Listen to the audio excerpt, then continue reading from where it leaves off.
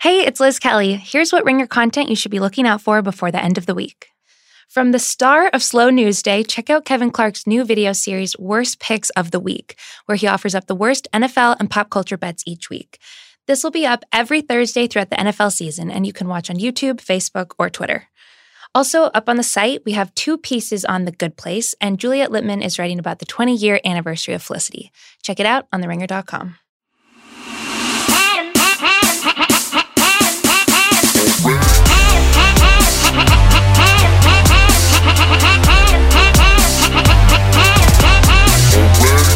I'm Justin Charity. I'm Kate Nibbs. Welcome to Damage Control on the Channel 33 Network, a podcast where we unpack what upsets, excites, and divides us in popular culture. Like Canada, which is exciting and upsetting and divisive. Canada is usually thought of as like the least upsetting, exciting, and divisive place. It's often talked about like America's reasonable northern neighbor, the easiest place to escape to whenever shit will really hit the fan here. But Canadian politics has developed its own like mini Trump figure, and we're going to talk about it. But first, Rod Rosenstein, Brett Kavanaugh.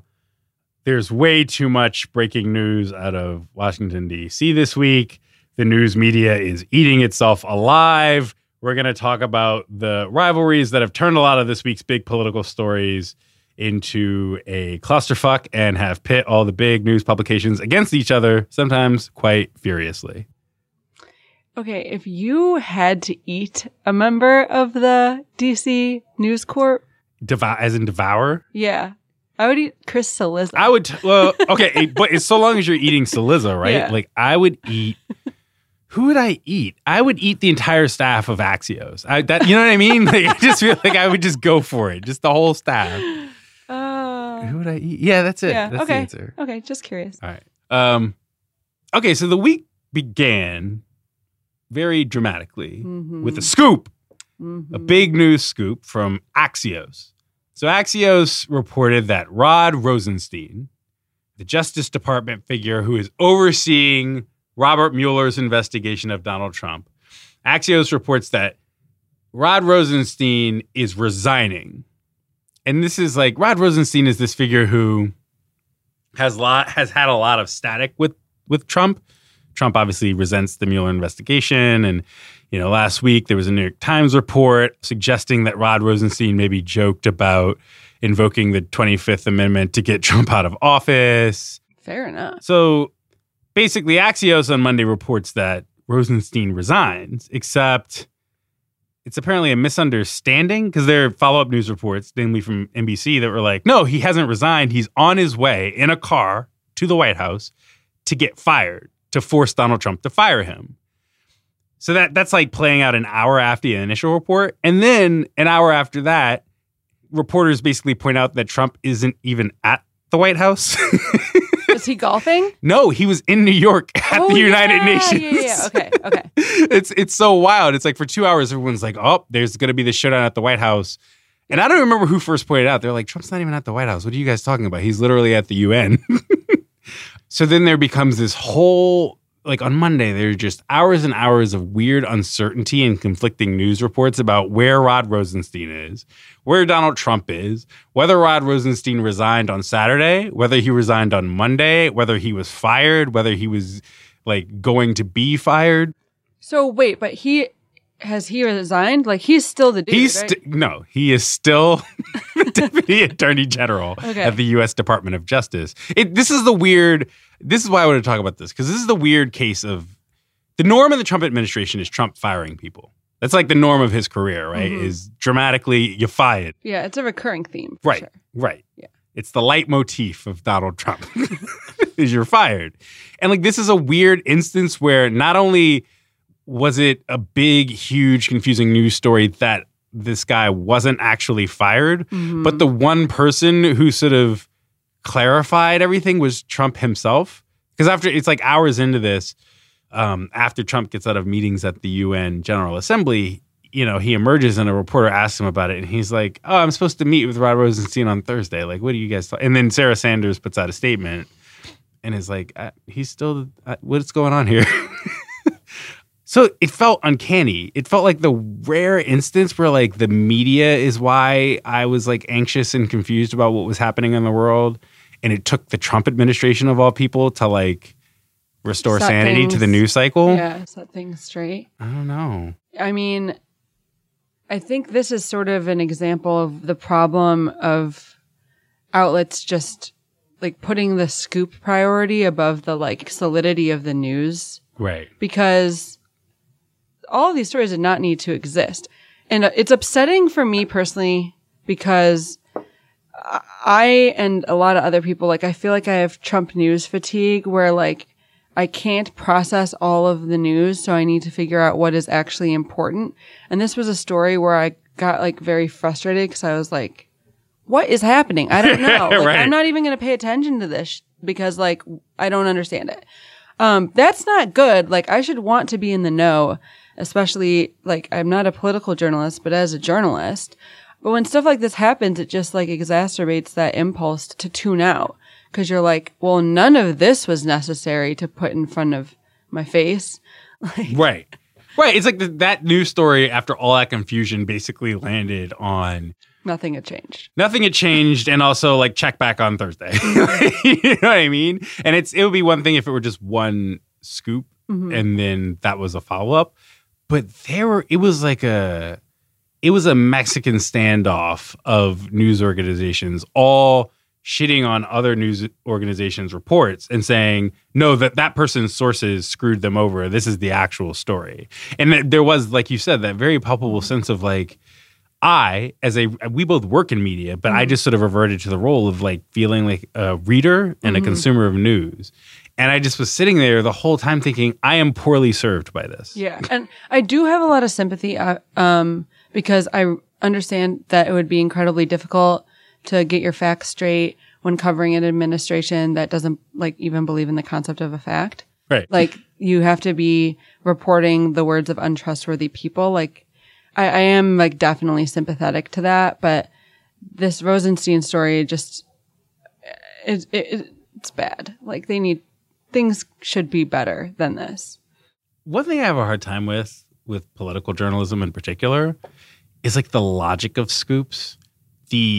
The impulse toward getting a scoop sort of led one reporter to trip over their own shoes, and then there are a bunch of reporters standing behind him that also end up like tripping over their own shoes because you know what I mean? Yeah. It's like I'm trying to understand that because it seemed like in the beginning, like Jonathan Swan, who was the Axios reporter, he seemed like very proud of not just reporting the news, but it being a scoop. And it's like the fact that throughout the day, I was just like following his Twitter feed, and the fact of the confusion that the story caused did not at any point seem to mean nearly as much to him as the value of being able to say, but I got a scoop though. Where does that come from? Ego. I think that, well, there's also a lot of pressure. Luckily, we don't really feel it at the Ringer because we have sane bosses. But like a lot of news organizations are just obsessed with scoops. They're like, it doesn't necessarily matter what the exclusive content is as long as it's exclusive. Right. And like, obviously, like breaking news is an essential part of journalism, the most essential part. But like, that doesn't mean that you should just not have any judgment of what that news is. And it doesn't mean that you should value being first over being right. Right. I just think that gets lost in like the current environment. And it leads to dumbass stories that aren't right and confuse people. I think the ultimate big ass dumbass story that confuses people is the Mueller investigation itself. And like Rod Rosenstein is a crucial figure in the whole orbit of that investigation. And I do feel like at this point, all reporting about it is confusing to me. Like it has this quality basically of seeming like the sourcing on the stories is just totally inscrutable. The fact that the Mueller investigation team, they basically don't leak and they don't talk. And so I am all the time feeling like I'm not reading reporting about a thing so much as I'm reading like fan fiction and like really weird, zany speculation about somebody who clearly is not leaking that many details. And so it's like you're not having background conversations with Mueller, you're probably having background conversations with like Steve Bannon or some person who both is crazy and also has just really glaringly like interests that would totally change my perception of whatever reporting results from conversations with them if I knew that that's who the sources were on these stories. And I got to confess, like when you were talking about Rosenstein, I was a little like hesitant at first just because I feel like I don't know enough about the Mueller investigation. Like I am not an expert. I haven't like been reading up on it as thoroughly as I normally would a story of this much importance, just because I feel like I'm constantly reading about it and then not really enriching my own understanding of what's happening. So I'm sort of pausing until like we're able to assess it, like until something happens. Like the investigation is ongoing. I feel like I'm not going to actually learn much more about it until it concludes. Right. Yeah. Or it's like you have these indictments and sentencings along the way for like... Yeah, the Manafort thing was, I mean, very entertaining and great, but... Right, but that's like an actual development. Yes. As opposed to like somebody parsing these weird factoids that come out. But it's funny, like Jonathan Chait wrote this cover story for New York Magazine a couple months ago about like... I would say the totality of Russiagate and the skepticism in some corners of the left, I would say, to paying attention to it this much. And it's like, I think he's kind of clueless about it in this story, but he is describing, I think, what we're both getting at, which is there's this chasm of like, you're either the sort of person who reads a ton about the Mueller investigation just because it's on cable news and it's on the web all the time, and you come away from that coverage thinking, not only do I not feel like an expert, I feel like I just don't basically understand the state of play.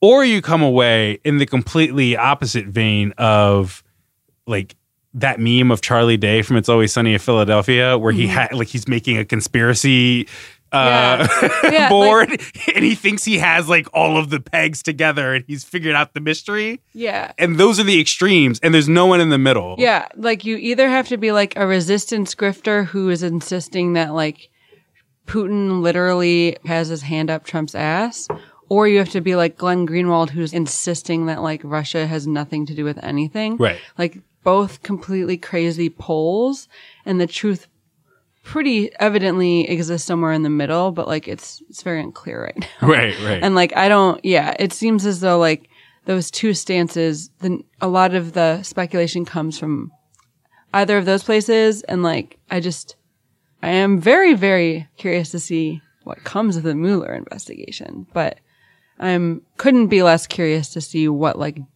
fan fiction gets written in the media about it, like until it's concluding. Right, especially because there's so much of it. There's just too much of it. I would read some good fan fiction if it were like periodic, but it's every day. All cable news, like, do you watch a lot of cable news? Well, I did just watch a lot of cable news a few weeks ago when I was visiting my parents, because like they have it on in the background all the time. It's wild how stupid everyone is. Like, actually offense to you pundits. Like, but like, I've like been on cable news before, and I'm just going to tell you right now, I had no idea what I was talking about. Like, it's just a bunch of people saying words that sort of make sense. Filling time, right? And they like have a bunch of bronzer on, and that's it. Like, you're not going to get any information. Do you watch a lot of cable news? I used to. That's the thing. When I lived in DC, I watched cable news all the time. Which channel? I would watch Fox, MSNBC, and CNN. Ooh. I actually watched Fox News a lot just because I found, especially like Glenn Beck era Fox News. I watched Fox a lot, and I think I was just sort of morbidly fascinated by specifically Glenn Beck, and then I would just end up watching like Megyn Kelly, news segments or Tucker Santa's Carlson. white. Santa's yeah. I thought a lot about cable news on Monday when the Rosenstein story was playing out, just because the sort of contentiousness between publications and reporters that played out, and the messiness and just the news chaos, where I just felt like I lived in a dystopian state of disinformation. It just reminded me of how cable news sounds. Like, if you just leave cable news on, I don't know. I feel like the Mueller investigation is dragging a lot of non-cable news journalism toward the sort of logic and zaniness of cable news. And I think cable news is among the worst things that ever happened to the United States of America. I was just thinking, like, I also went through a phase of watching cable news when I lived in Canada. And that sort of leads us to the next thing I want to talk to you about, which is Canadian politics. Better than American politics, right? Well, okay, here's the thing. Yes. It's so much better, right? Like We're moving to Canada. It's going to be great. For sure. Like, it is better. But, like, people should not idealize Canada the way that they have been. Well, why not? Drake, poutine, Trudeau. What else? Do you remember Rob Ford? He smoked crack cocaine. Yes, he did. Okay. I remember that. He was the mayor. He was the mayor of Toronto. He died a few years ago, but his brother has risen to power in Ontario. And I honestly was sort of I was vaguely aware of this because I used to live in Toronto and I have friends there. And so I sort of I think about Canadian politics, I think more than most Americans. So he is the premier of Ontario. He's sort of like the head of the province's government.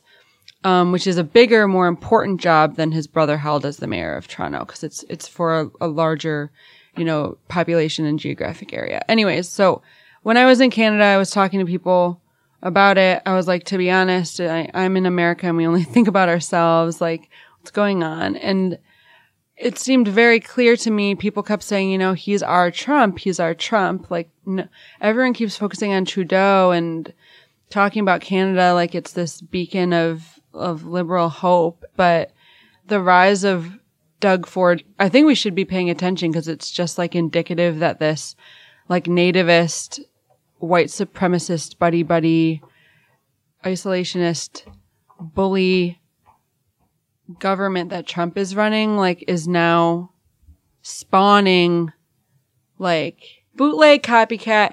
Like, Trump is spawning copycats. He's spawned at least one little Canadian copycat. So I wanted to talk to you about it because, first of all, like, had you ever heard of Doug Ford before? Yeah.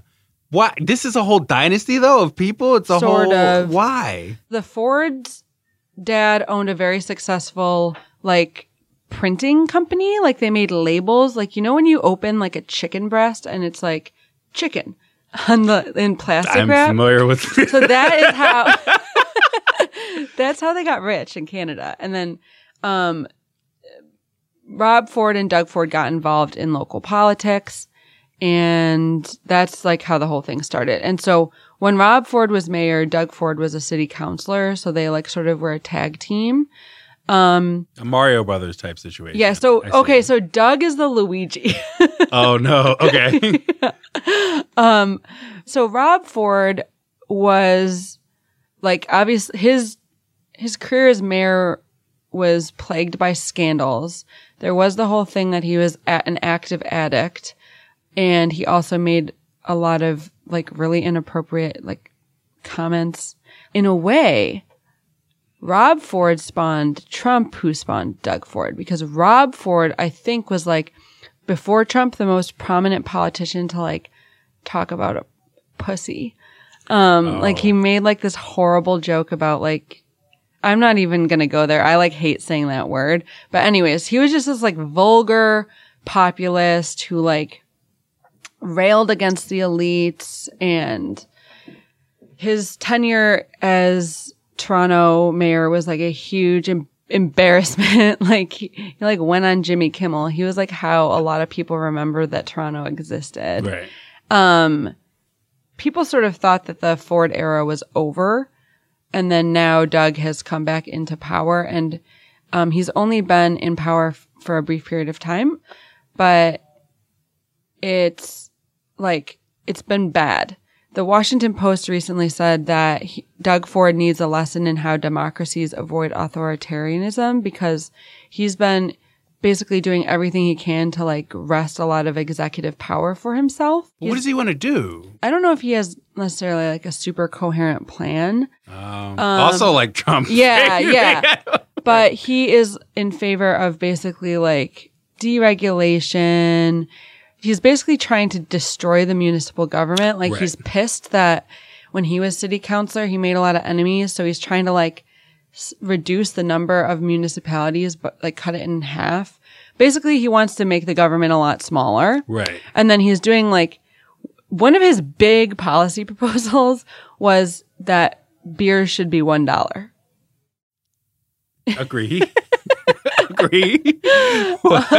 But is there like a no, it was just like people were like, what? Okay. Right. And like all of this is happening and I feel like no one knows about it in America because it's like on a smaller scale, but still indicative of like how this, like the Trump doctrine is spreading and like getting its hooks in like even places that we consider super liberal. Right. I mean, I do think part of the problem too is that Americans don't care about any place that's not America.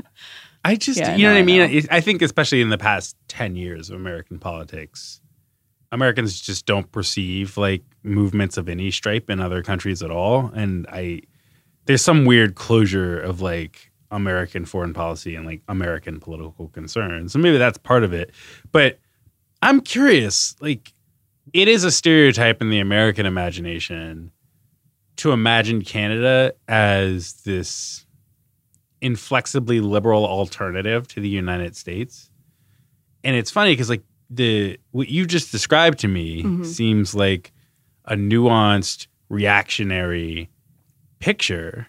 So why does that liberal idealization of Canada endure? Like, I don't know. I think they see the broad strokes and like for sure Canada is more liberal and it has a better social safety net than America. Right. Like that's true for sure. But that's all people see because they're not paying attention. So they're missing a lot of the reactionary stuff that's actually happening. Right. And so it's also like super comforting to imagine like a chilly land where everyone's nice to each other. Right. But like, think about the fact that there's still a huge difference in how Americans perceive Canada versus how they perceive Mexico, right? Like, Americans aren't really, outside of immigration, Americans aren't paying attention to Mexico, but the result of that is that they don't really have any conceptions about, like, Mexico's political identity. Whereas, like, with Canada, Americans aren't paying attention, and yet they have fallen for this weird branding of Canada. Well, and so the fact that brand exists at all is what's weird to me. That Canada has a brand as we have a better social safety net than the United States, ergo, like, we're basically France. Well, I think that Americans do have a really broad idea of Mexican politics, and it's just like cartels. Oh my God. Oh, that's true, yeah. You know, like, which is just as incorrect as portraying Canada as like this wonderland of Healthcare, yeah. Did you know that Jordan Peterson is Canadian? Yeah, let's talk about this. Because that's the other thing when people are sort of like, yeah, all Canadians, they're basically like friendly and inoffensive. And then meanwhile, I would say for the past year, I have not been able to think about Canada without thinking about Jordan Peterson. And Gavin McGuinness. Right.